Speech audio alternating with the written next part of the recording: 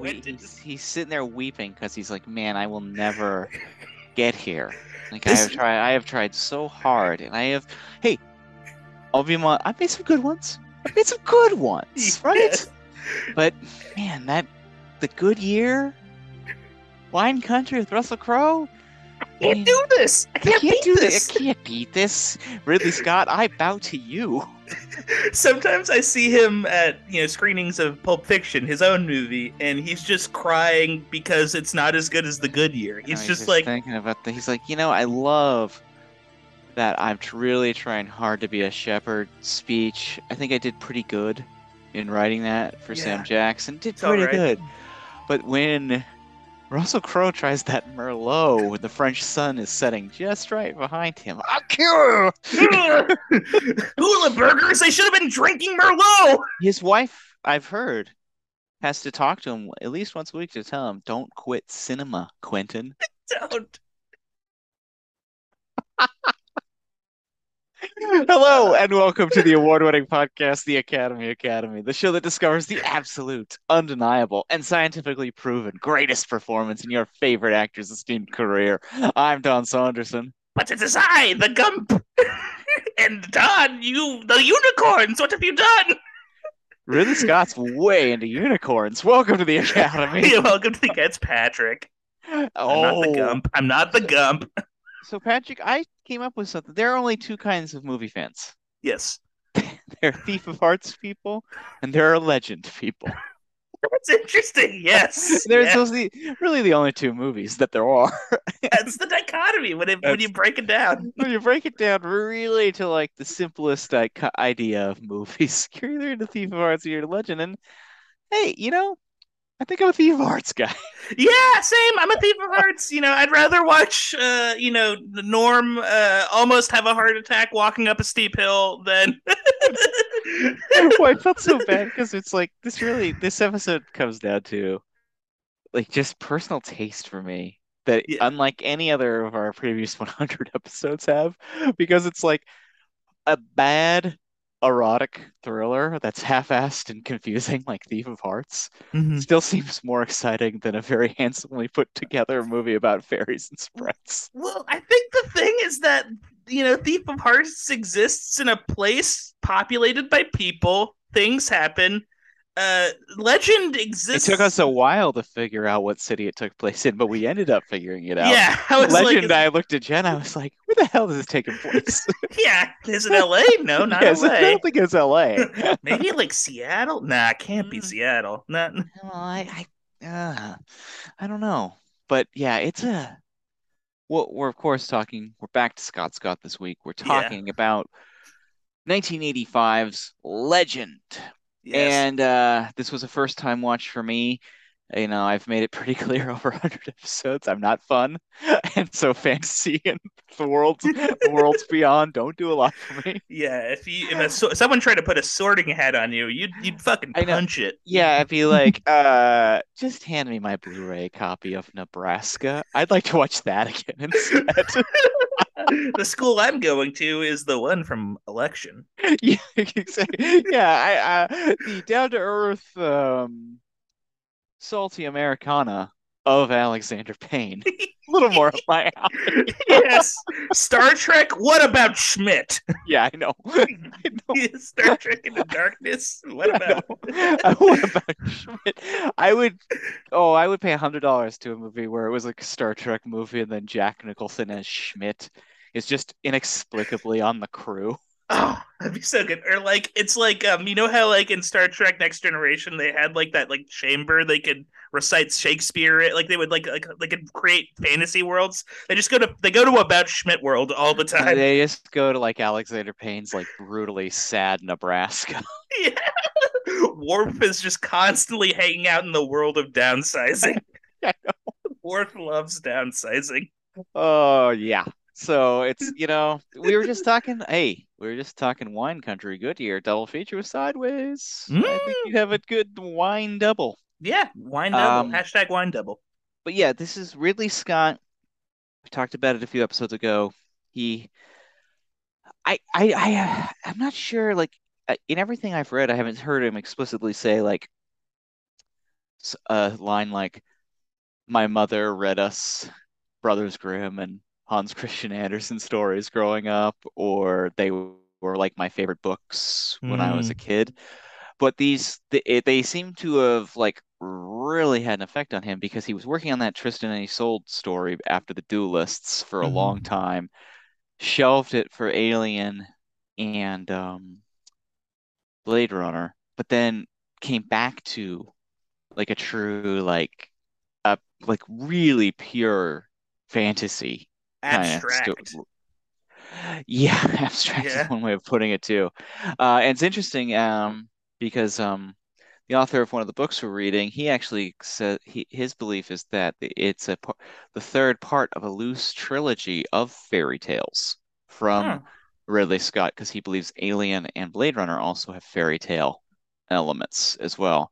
Okay. I think you could. I don't know about alienness. I guess it is a woman walks into the dark woods kind of story. Yeah, it has like that Grimm's fairy tale, like, don't bring the thing you shouldn't bring in. Like, Yeah, and yeah. I mean, I guess there is kind of an element to all of them, Yeah. which is interesting. And I guess, Ridley Scott's so old, he probably did grow up in a time when the best entertainment available to someone like age 10 and under was Brothers Grimm books and stuff like that. Honestly, yeah, like he's like grew up in a time when people would like tell the story of like Reynard the Fox or Yeah, whatever. I mean, they only got Yeah. power the year after he was born.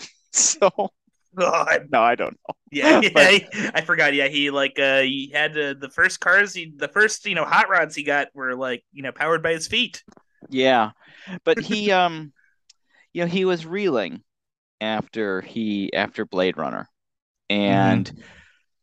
he went back to this, and I think you had mentioned before we jumped on that you said your dad thought this was aiming for a Star Wars type Yeah. movie, and I definitely could see he's definitely aiming for like certainly like much more family friendly. Hmm. He did the classic filmmaker thing when some, I've seen this with a lot of filmmakers when something doesn't go right. I made this one for my kids, Oh my like God. to garner sympathy, but like his kids are like 20 when this came Yeah, out. I made this for my large son. Yeah, like Made this I don't for know. I I made Legend for my 20-year-old and I son. think it's because he was reeling because it's like Alien was huge, but Blade Runner we talked ad nauseum about Yes. the difficulties there, both during production and then also in kind of the marketing and selling and eventual financial and critical drubbing Blade Runner basically took. So, he goes back to this idea, and I think he thought because he this was a little more. Also, the big thing that he thought too is that this was all shot in England. We mentioned before the differences that British filmmakers have found with American crews, or going back to our James Cameron episode, American filmmakers with British crews. Ridley was on his home turf at the Pinewood Studios 007 stage. This is the biggest Mm. stage that they have there because they built this entire forest set on this stage. Oh, And that's it's an incredible, I mean, it apparently have its own ecosystem, and they had that's like, insane. rivers and lakes and animals and all sorts of stuff was just there.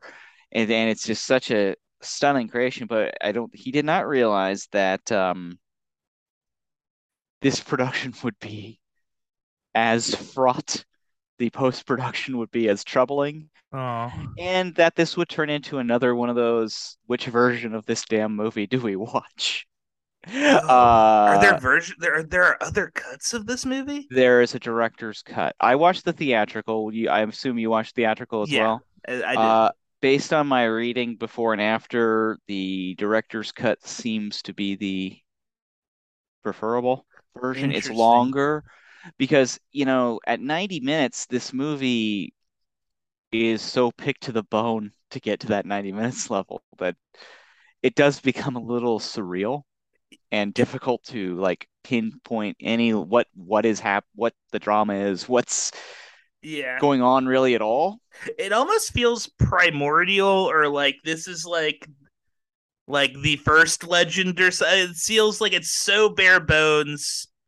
Like it Yeah. seems like it exists in a world without like king. It's almost like you could edit this and maybe like film one or two more scenes, and this could be like an Adam and Eve story.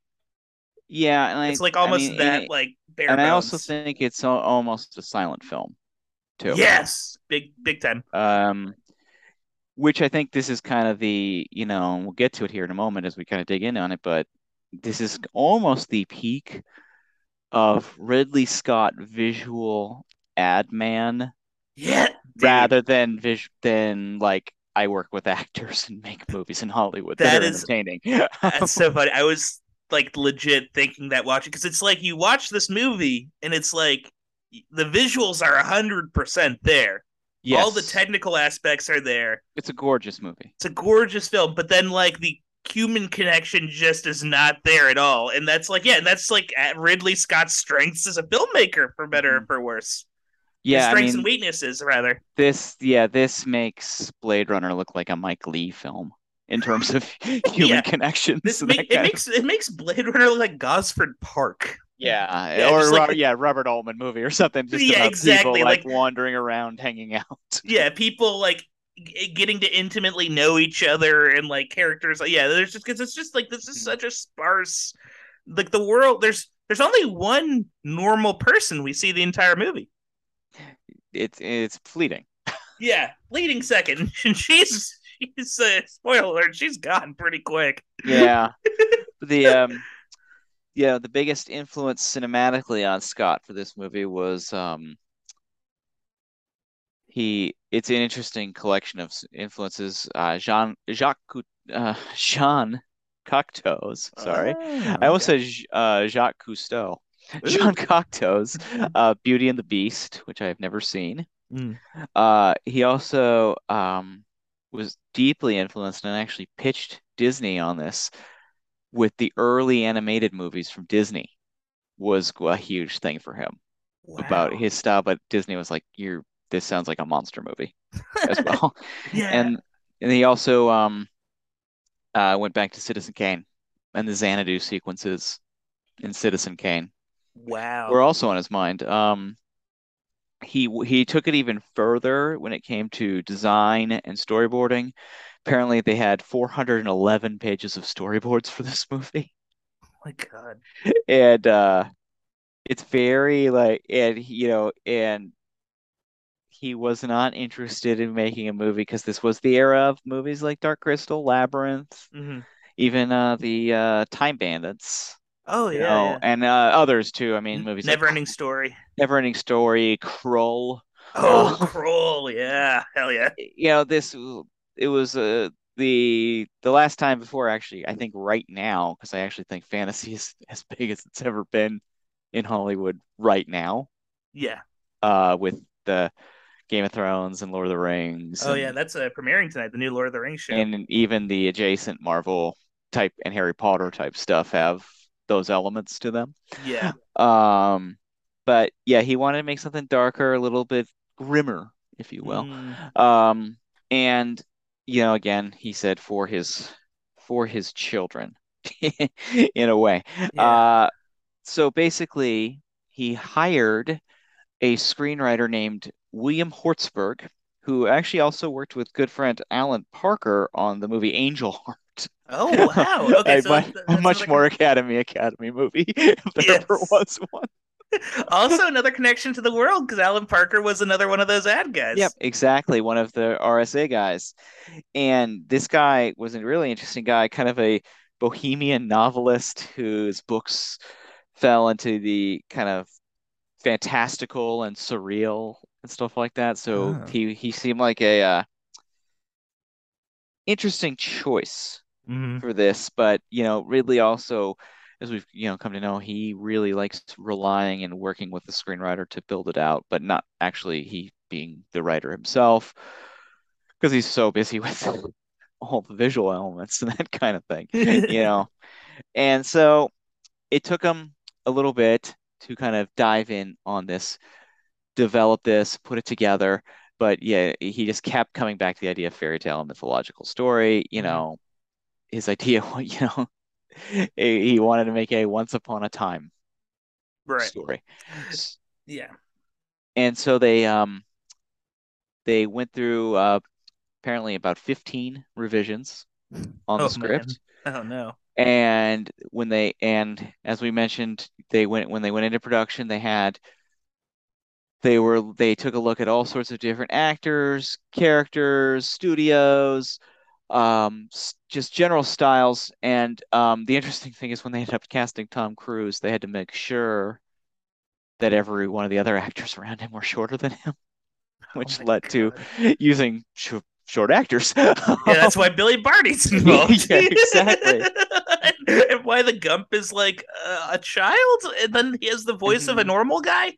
Well, there's an interesting story there, and we'll get to that in a moment. Mhm. But a few of the other interesting actors they looked at to play the lead role of Jack, get this, Johnny Depp, Jim Carrey, and Robert Downey Jr. were all considered.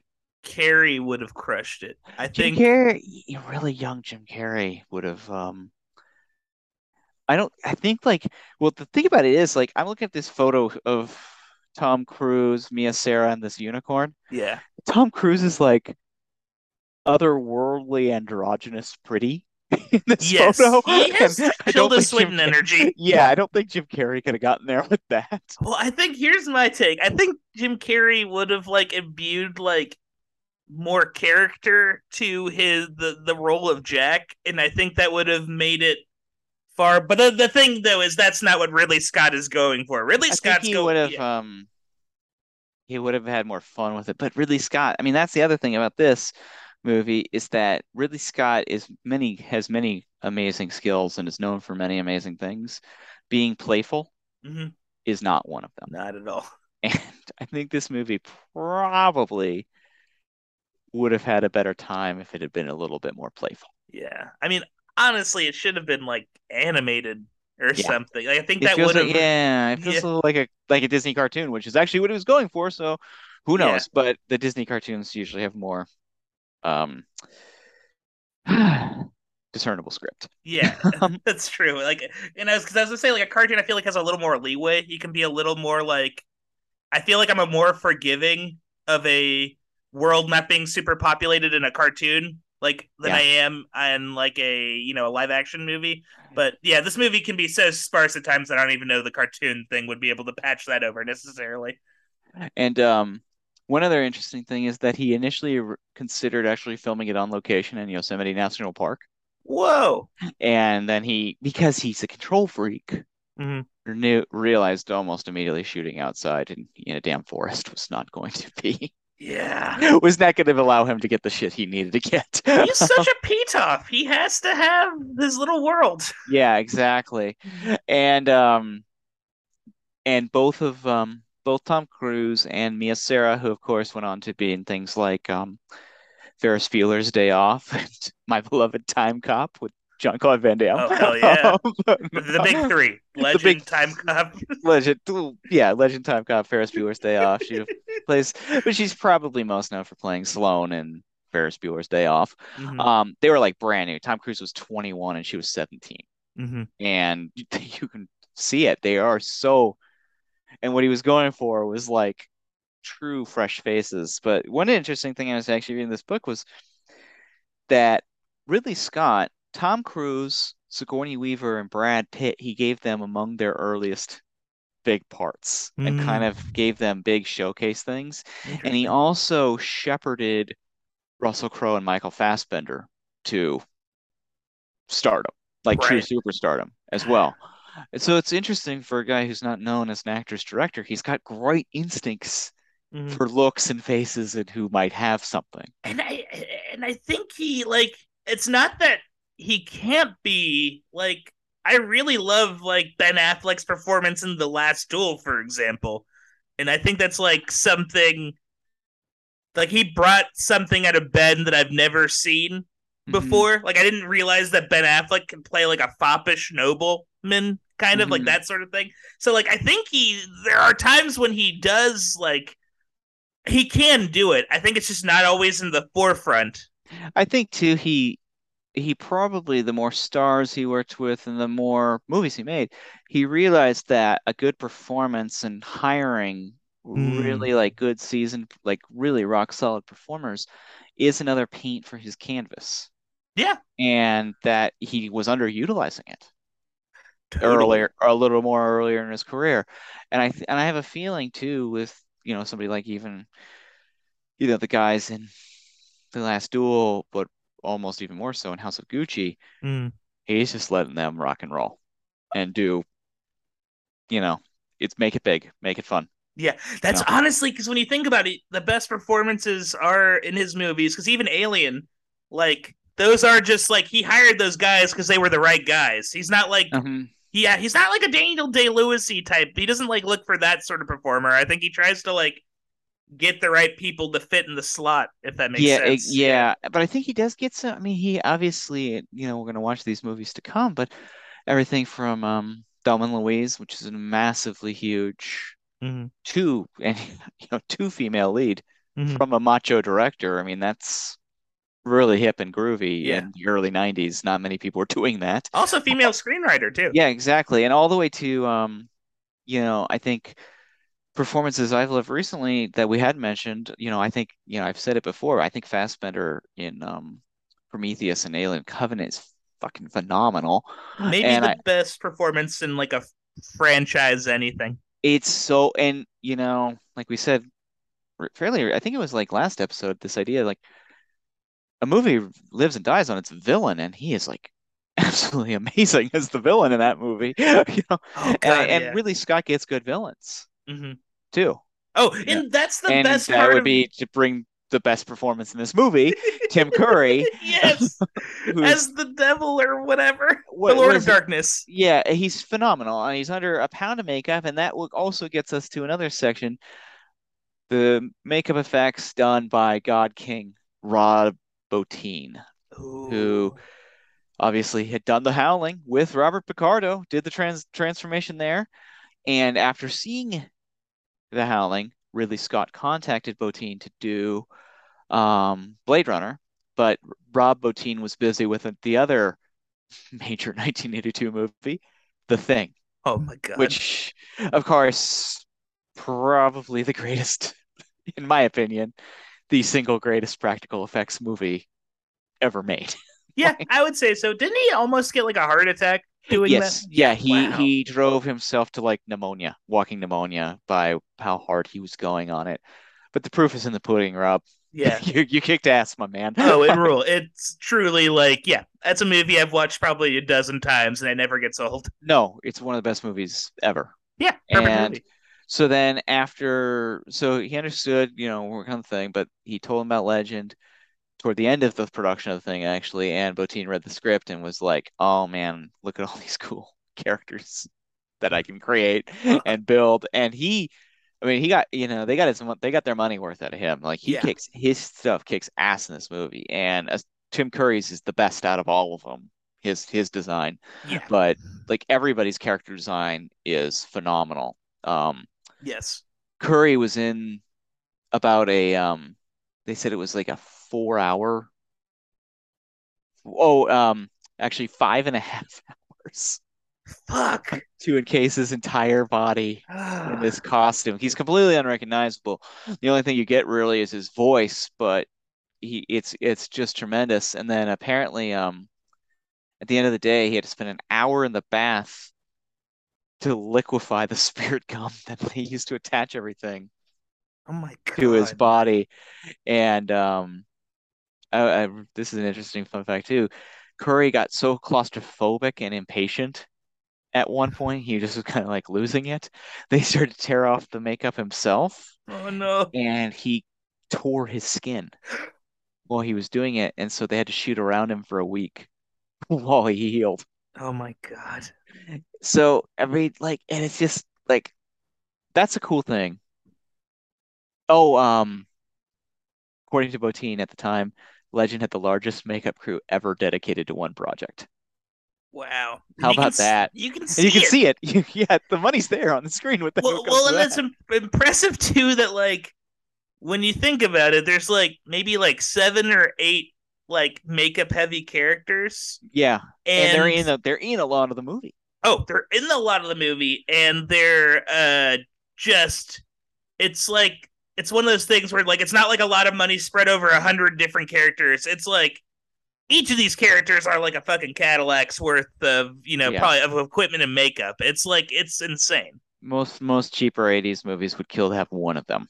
Yeah, And that would yeah, be the monster in the yeah. movie. Like there's only one werewolf, or there were actually more in Howling, but there's like one transformation in the Howling, and that like was the jaw dropper. This has got, dozen Mhm. in it. Um, so a couple interesting things too is, and I was really proud of myself when I was watching the movie. I felt my cinephile um credibility Oh, really hit hard because when I was watching it, I said, you know what Tom Cruise is reminding me of here is Francois Truffaut's film, The Wild Child. Reading the book, Ridley Scott made Tom Cruise watch that movie. And I was like, good call me for for picking up on wow! that. I pointed Uh, on. point to me and cinephile nerdery. And the other thing I want to note is that the kid who plays Gump Oh man. is speaking of cinephile. He's in a German film called The Tin Drum, Oh, which is I believe won the Cannes Film Festival. He was the lead of it, and probably had it seems to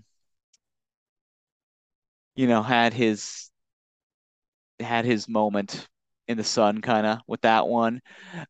Legend came out about 6 years later, and so he is dubbed.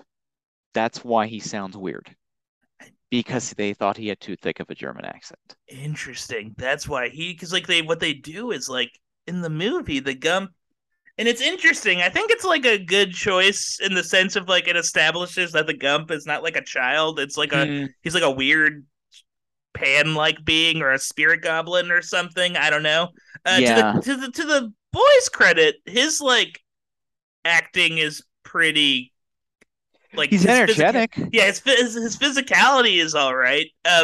It's just it's weird. It's weird. Who do you know the voice actor? Did they So ever? this is a really interesting thing. It was voiced by Alice Playton, who you might know because they also played Blix. Oh, it's that lady. I like Yeah. Blix is fun. I like Blix. And yeah, we should go through the cast real quick here. Tom Cruise plays Jack O' the Green. Oh God, oh brother, put that back in its Mia case. Sara is Princess Lily. Oh, Tim Curry is the Princess Lord of of what? Princess of what? Continue. because you Sorry, need a princess in the I know, but like what kingdom? I don't even know where the hell you guys live. The sorry. woods. Princess of the woods of this one Uh, lady. Tim Curry's Lord of Darkness. David Bennett is Honeythorn Gump. Alice Playton is Blix. Billy Barty is Screwball. Cork Hubert is Brown Tom. Oh, I like Brown Tom. Peter O'Farrell is Pox. Annabelle Lanyon is Una. Kieran Shaw is Blunder. And of course, Academy favorite, Robert Picardo is Meg Mucklebones. Ooh, this would be the Woody Harrelson of the week. Yes, if we were giving that out. So they go into production. Principal photography begins March 26th, 1984, June 27th, 1984, with 10 days left of filming. The entire set burns down. Uh, Oh no. uh, that the reportedly flames from the set fire leapt more than 100 feet into the air, and clouds of smoke could be seen 5 miles away. Luckily, it happened at lunchtime, so no one was hurt. Okay. But scary and a real bummer and calamity nonetheless. Um, the weeks of the forest shooting were abruptly curtailed, though, and they had designed a tracking shot to show the entire set that had Mm-hmm. to be cut from the movie, and they had to really find a way to work around it. Apparently, they only lost 3 days moving to another soundstage. Oh, okay. Um, there was yeah, and they had to shoot, you know, they had to get really makeshift about it. And then the underwater scenes were actually filmed in Florida. Huh. Um, Tom Cruise did all of his own diving and swimming in those scenes too. Good diving. So the film, when Scott turned it in, to the executives. Hmm. First cut ran 125 minutes. Wow. He believed there were minor plot points could be trimmed. He got it down to 113. Uh, they tested this in California, Orange County, Hmm. and did not test well. Oh, no. Surprise, surprise. Ridley Scott, let me find the quote here. He uh he said giggling stoners ruined the screening, showing perhaps his conservative side once again. uh, Goddamn hippies. Um, and so there it this it eroded to the 89 90-minute version that was released in theaters on April 18th, 1986. mhm. It came out August 28th, 1985 in France, so definitely usually when you see stuff like that, it's like, oh, they did not know what the hell to do this and where to put it and everything Oh, like that. no. Um, and then also it should be noted that the version in England was 95 minutes long. Huh. Um, Ridley Scott at the time said European audiences are more sophisticated. They accept preambles and subtleties, whereas the US goes for a much broader stroke. He's flailing. I will Yeah. put it, yeah, he's absolutely flailing. This is two in a row. He's getting fucked on. Yeah. And Yeah. I think that's like a little bit of cope. Just a yeah, little, smallest bit of cope. Just a little bit. And yeah, I get it. I and get it. then the interesting to try and work on it even further. The reason it got delayed to 86 was they decided to rescore the film.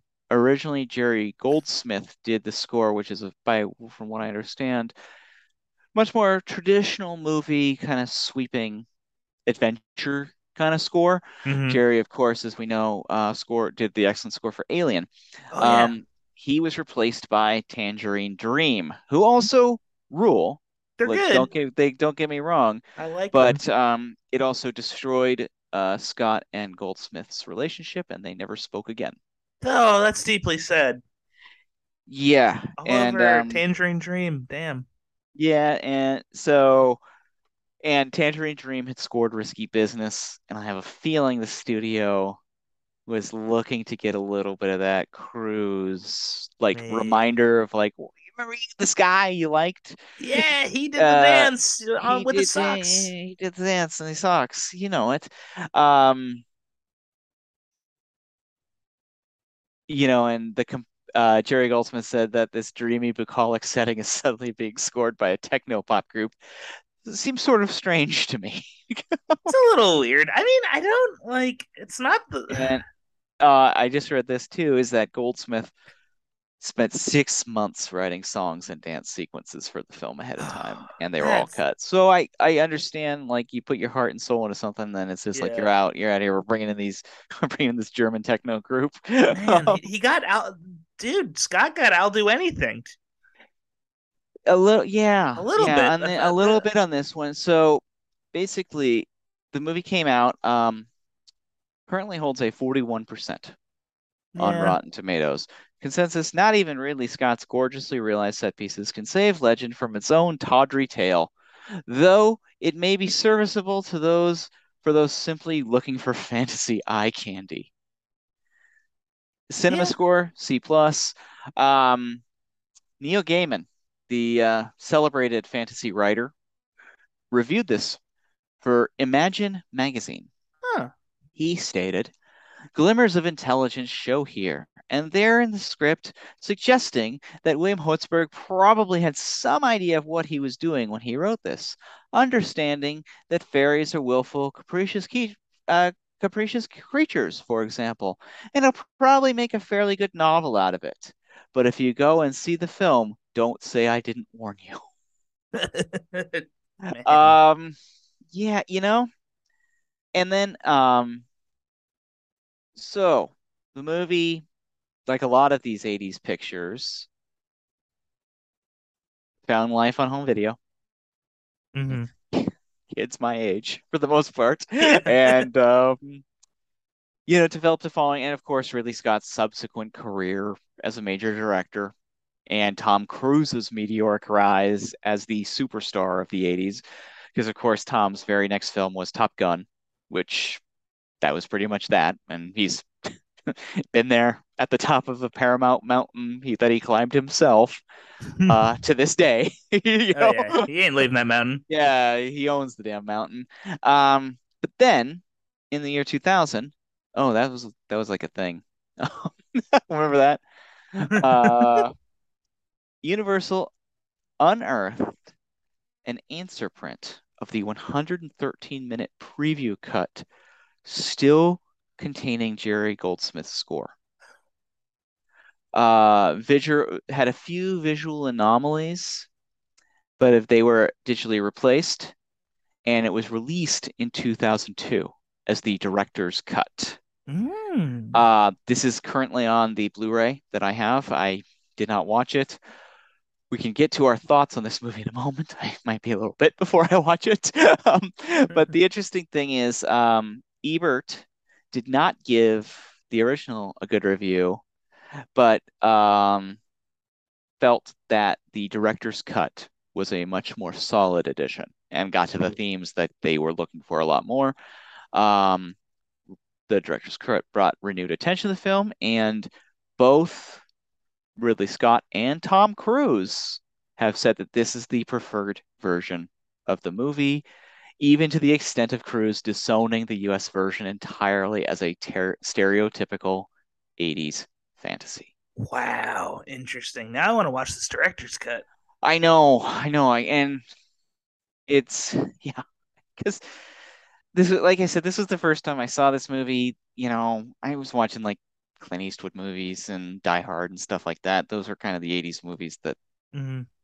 kind of caught my interest. But I was reminded, so I don't know if I've said this on the show before, but when I was working at the record store in the early 2000s, there was a guy who I worked with there, still a really good friend of mine, Hmm. who a couple years older than me, and he had said, "Oh, I've never seen Goonies Oh. before," and we were, oh golly, probably like 23, 22 years old then, Hmm. and he ended up watching it, and he goes, "That fucking sucked." Oh no, that's so funny. That's But horrible. and I was like, "Oh, come on, man, it's so good." It's the But Goonies. then I watched it again. I was like, "This is good because I have a memory of it being good." Yeah, it's like Heavyweights, the movie Heavyweights, a movie I loved as a kid, but then there's certain movies you watch as a child where you go back to them, and even if they still do it for you, if you're being like honest to yourself, you can tell that like, yeah, What? this And is I don't think Goonies sucks, but I do agree. It's like it's a dorky kids movie. oh yeah, Truffle Shuffle, dorks. Yeah, I mean, and it's like that's fine. There's nothing Yeah, wrong with that. I plan no, on showing our kid Goonies, oh, you for know, sure. Yeah. and I think that there's a lot of to enjoy about it. But I do think that if you miss these movies at a certain age, Hmm. it's very difficult to like pick them up at a later time. I agree with that. I think that there's a moment when your mind and you're so youthful and imaginative that these can kind of like find you at the right moment. Yeah, no, it's like it's funny because like yeah, like I'm giving this movie guff, but like if I were to sit you down, Don, and show you like a thing from my childhood I love, like Dragon Ball Z, for example, it'd go through one ear and out the other. And I'm yeah, sure even some of the weird 80s crap that I saw, yeah, I show it to you, and you'd be like, this is weird and probably racist. yeah. Like you watched Zapped when you were 7?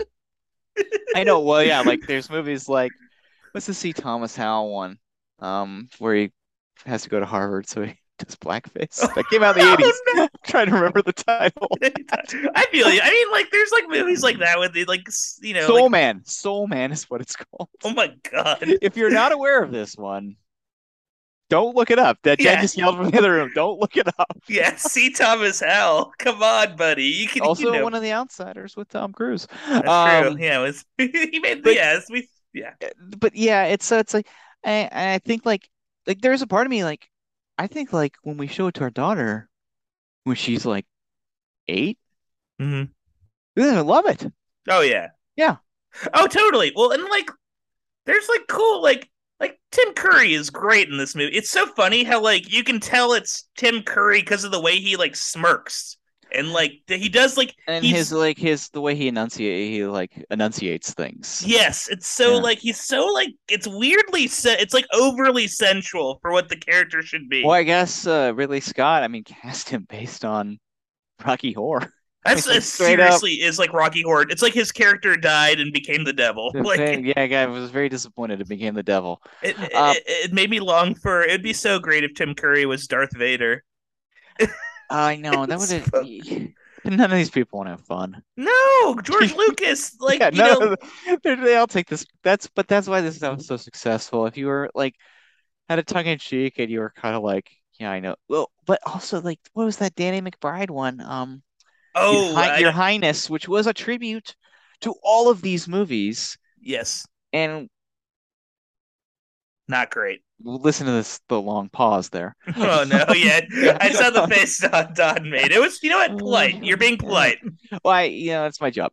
Yeah, yeah, and look, Danny McBride's cool. Like, No, yeah, all those whatever. guys are cool. Danny McBride's cool. David Gordon Green is cool. Natalie Portman's cool. But, Hey, they would acknowledge that too. I I think. think that they would acknowledge that it was a little bit of a stretch. And it was like one of these things, though. It's like, yeah, of course, everybody grew up on these. Everybody knows what we're making fun of. And it comes out, it's like, man, nobody remembers any of that Yeah, stuff. like I've never seen the Neverending Story or like half the. I mean, I've seen Willow. Willow. I feel like Willow's the one that everyone's seen. Never Ending Story, I actually saw quite a few times. Interesting. But it was like again, oh, an RIP to a real one. Wolfgang Peterson, director of Neverending Story, just passed away. Ah, R.I.P. That another Yeah, good. That'd be another good I movie. know. Yeah. All of his stuff, man. He was like a good workman director. Oh man. And Das Boot, he made one masterpiece. Yeah, we could Yeah, do like a if you want to count Air Force One, get off my plane. a Peterson Emmerich, like a German Well, expat, like, and they're like come from different eras too, so the movies they make are kind of I think different. he got to throw in God King Paul Verhoeven in the Oh, mix too for the yeah, European sleazeball yeah. action The guys. central, the northern, yeah, like the Dutch, the German. Mm. Yeah, that's interesting. I But like it that. is, but they're all those guys, same similar age, same school as the Scots, Yeah, and still and selling the same ultra slick. Like they came to America, they seemed to discover what Americans liked. yeah. They went to all their meetings, they brought their hamburgers to distribute. Ceremonial So pocket the hamburgers. ceremonial pocket the, hamburger. the Americans were like, "Oh, good for you." Our cultural standards. You brought Big Macs. They sniffed the hamburger. Oh, good year. Yeah. Trump's like, greenlight it. Yes. Only action scenes. Oh, yeah. Legend. It's so boring. Not enough drama. Not like Man, one armed boxer. I know. I understood one unboxer. He got his arm cut off. He wanted revenge. I do too hate people that are not from China. China. China. Oh my god. I think Trump. We need to show Trump one armed boxer. That's how we're gonna save the world is to introduce him to the Shaw brothers and give him something to do. Yeah, honestly, that will. He'll just stop doing his shit and just It's become like like a weird I'm Chinese. really into martial arts. Run Shaw, great guy, great I guy. went to Studio 54 with him. Oh my God. Okay. We're crazy. Yeah, because I mean, Legend is a weird movie, but I Yeah. think I think we're getting to the right point, which is it does something like this. I think does matter. Like when you have kind of like it's weird to use this word when describing anything by Ridley Scott, but kind of like a whimsy to Yes. you, and kind of like you just want to like see neat sights, Mhm. and with these like angelic young people. Yeah. I mean, look, I'm dissing on this movie, but one of my favorite movies is The Dark Crystal, which is even more like Jim Henson originally wanted to make The Dark Crystal like a silent film. Like Mhm. no, and that movie's pure just like tone poem visuals and What do you vibes. think?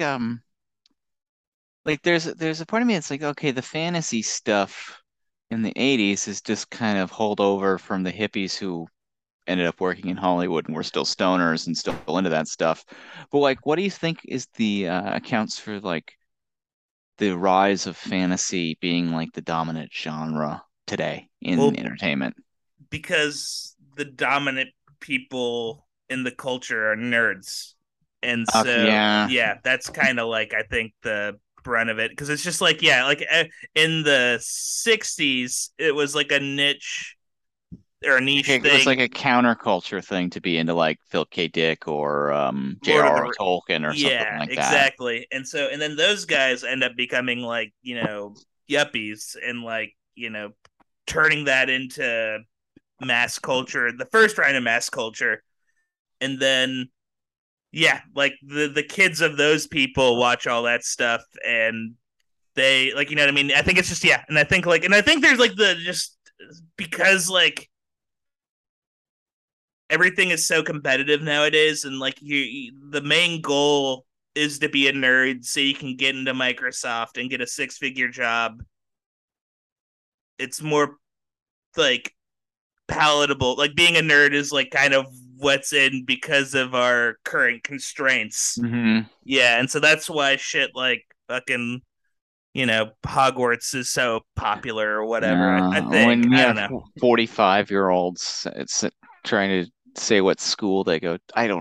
Obviously I don't know anything about it, but what school or what club they're in. Isn't it like clubs or I It's don't know. school. It's like I think it's like schools. It's no, it's not schools. It's like they're the house is within a school. There we go.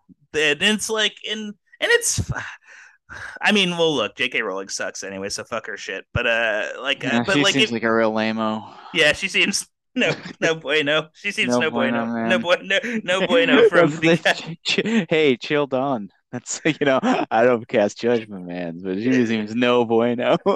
hey, dude, it's me. Hey, it's Whistler. Whistler, hey, Whistler. I've met a lot of people on the road in Yeah, my time.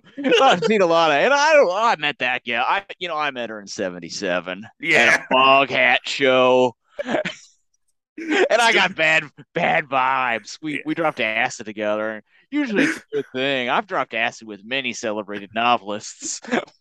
I was doing coke with Norman Mailer and D. Snyder. Yeah, no. in,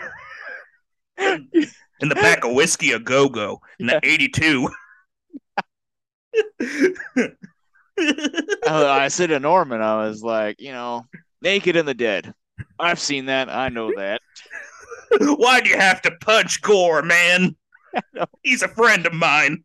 Just, you're kind of one of these guys. It's like you get one step forward and two steps back, aren't you? A little bit of that old foot and mouth disease.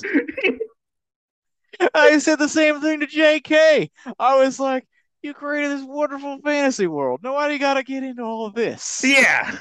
All this weird backwards mumbo jumbo. You're saying all those things you say? All I'm seeing is foot, meat, and mouth. I know I don't think I'm getting anywhere near the damn Philosopher's Stone or whatever the hell it's called. Yeah. How am I going to enjoy this Leonard Skinner concert Yeah, now? my daughter, vampire hunter Jessica Biel, when she was going to bed one night when she was a little one, I was like, I want to read you a story. But she was like, how about that Potter kid? And I said, no, no, no. That author, she's a witchy woman. That's why we're reading John Grisham. That's so that I can get behind a lawyer running. Yeah. Oh my God. He's a swap.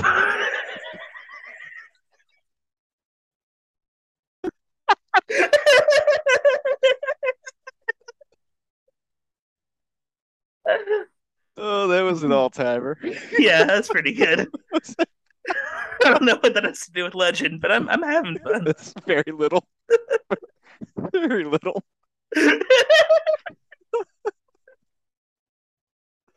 Oh, golly. Yeah.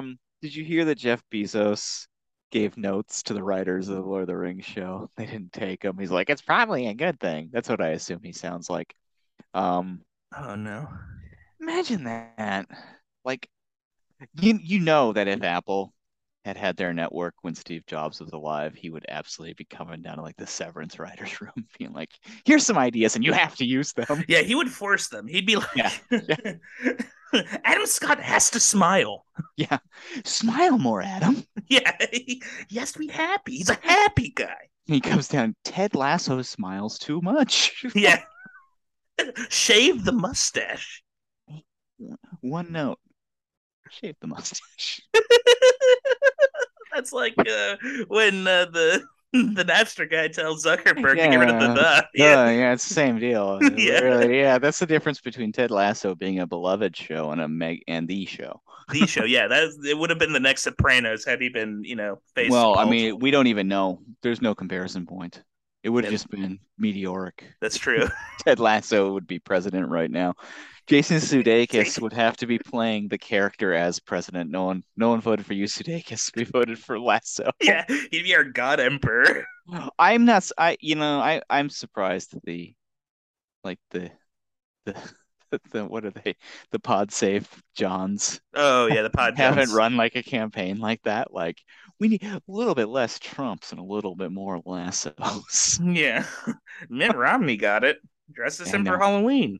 Oh, that was so weird. It's a Yeah. little off. This is way off topic, but that whole thing he did with Kristen Cinema, where they did like cosplay as Ted Lasso and like the boss lady, Well, was weird. the babyfication of America. We're just Well, and babies also now. like they're total freaks. Yes. These people are total freaks, and they're supposed to be respected or in charge of something. No. No, No. no, I no. respect none of them. They're all bad. Yeah, they're all weird freaks. Yeah, there's like a couple good eggs here and there, but it's like mostly just hell. They get steamrolled the second they get like offered a Vanity Fair cover. They're like, oh, I'd rather do this. Oh yeah, yeah. No, I'd rather become a talking head. Yeah. Oh my gosh. But it, you know, I don't, I'm not in love with this movie, Mm-hmm. and I don't know if I ever will be. I Mm-hmm. think that there's some noble stuff in it. If we want to take away, it's a gorgeous. The makeup's rules. Yeah. I imagine the Jerry Goldsmith score is good because the Tangerine Dream score is also good. Rob Yeah. Bottin, Tim Curry, all that's Picardo. there.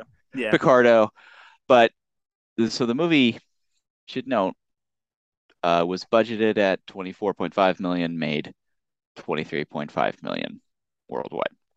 No bueno, no No bueno. Yeah, bueno. like it's a no bueno. No It's a bueno, no dude. bueno for Childon. Chill on, dude. So it doesn't do well. Another Yeah. one. And Ridley, at this point in 1986, is a little lost. He's successful. He's still got Yeah. RSA. It's Yep. all, he's still there. I also have to wonder, 1986, he's watching his brother hit a grand slam, Oh man. Yeah. American Zeitgeist home run Oh my with god. Top Yeah. Gun, his little brother. I Ugh. don't know. I don't know. But something Yeah. tells me that Ridley Scott, as much as he loved his brother, and he totally did, was competitive, Oh, is for sure. competitive. And so Ridley Scott was scrambling for Mhm. what to do next. Of course, 1986, this is peak Thief of Hearts era. So where does Ridley Scott go next? We'll find out next week with Someone to Watch Over Me, his attempt, from what I understand, at the erotic thriller Oh my genre. god. And just to say this, I've never heard of this movie, and I'm just gonna give a little teaser. Stars Tom I Berenger. know, I know. Ah, That should have you. Do we have your attention? yes. Uh, you've also got the attention of the Gump. Yeah. I love Tom Berenger. And so we're gonna take a look at this one. I am really looking forward to this one. I'm hoping we find ourselves a hidden gem with Same. this one, a really underrated gem. Paired up next week with his brother Tony's film Revenge. Ooh. And this one also, by all accounts, I've not seen it, is a nasty crime thriller I love with nasty. I You had me a nasty. Yeah, man, nasty. And this film came out in 1990, a few years later. This one stars Kevin Costner, Anthony Quinn, and Madeline Stowe. Um, I am really looking forward to this one. One thing to note, um, this Quentin Tarantino, who loves every Tony Scott movie, says this might be his best one. Oh my God. And so it's gonna be a fun, seedy, erotic thriller, crime thriller kind of week next week with the Academy. Get us out of the forest, Yep. you know. Yeah, get away from those unicorns. You don't want to But hurt the unicorns. we'll check to see where they're at. I mean, Ridley is coming off of some kind of, despite the fact that both Legend and Blade Runner are in many circles totally beloved today, in the moment, he's licking his wounds. Yep. Meanwhile, Tony Scott's coming off of two blockbusters, Mm. Top Gun and Beverly Hills Cop 2. But perhaps Tony wants to do something a little bit more up his alley rather Mm. than working for this. He's using some of that old studio cachet to make something a little bit darker, a little bit seedier, a little bit rougher. Something for Grandpa. Something for the grandpas out there. The horniest grandpas. But we're looking forward to that. So we will, we're leaving the woods. All is well. Dark Princess Lily is no longer dark. Jack is doing his dance. Yeah. We're waving goodbye And to my our guy, forest. oh, it's Meg. It's Meg Mucklebones. Bye, Meg. Bye, Meg. Bye, Gump. Bye. Bye. Bye. Goodbye. Leave my woods so my unicorns can heal. Have you done an episode on Patrice O'Neill? I gotta say it too, and I gotta apologize to Ridley Scott. Guess who was one of those giggling stoners? This guy. I was like, bueno, Ridley. Bueno. Okay, Pass the weed, dude. We will see you all next week. Bueno. Bueno. Bueno.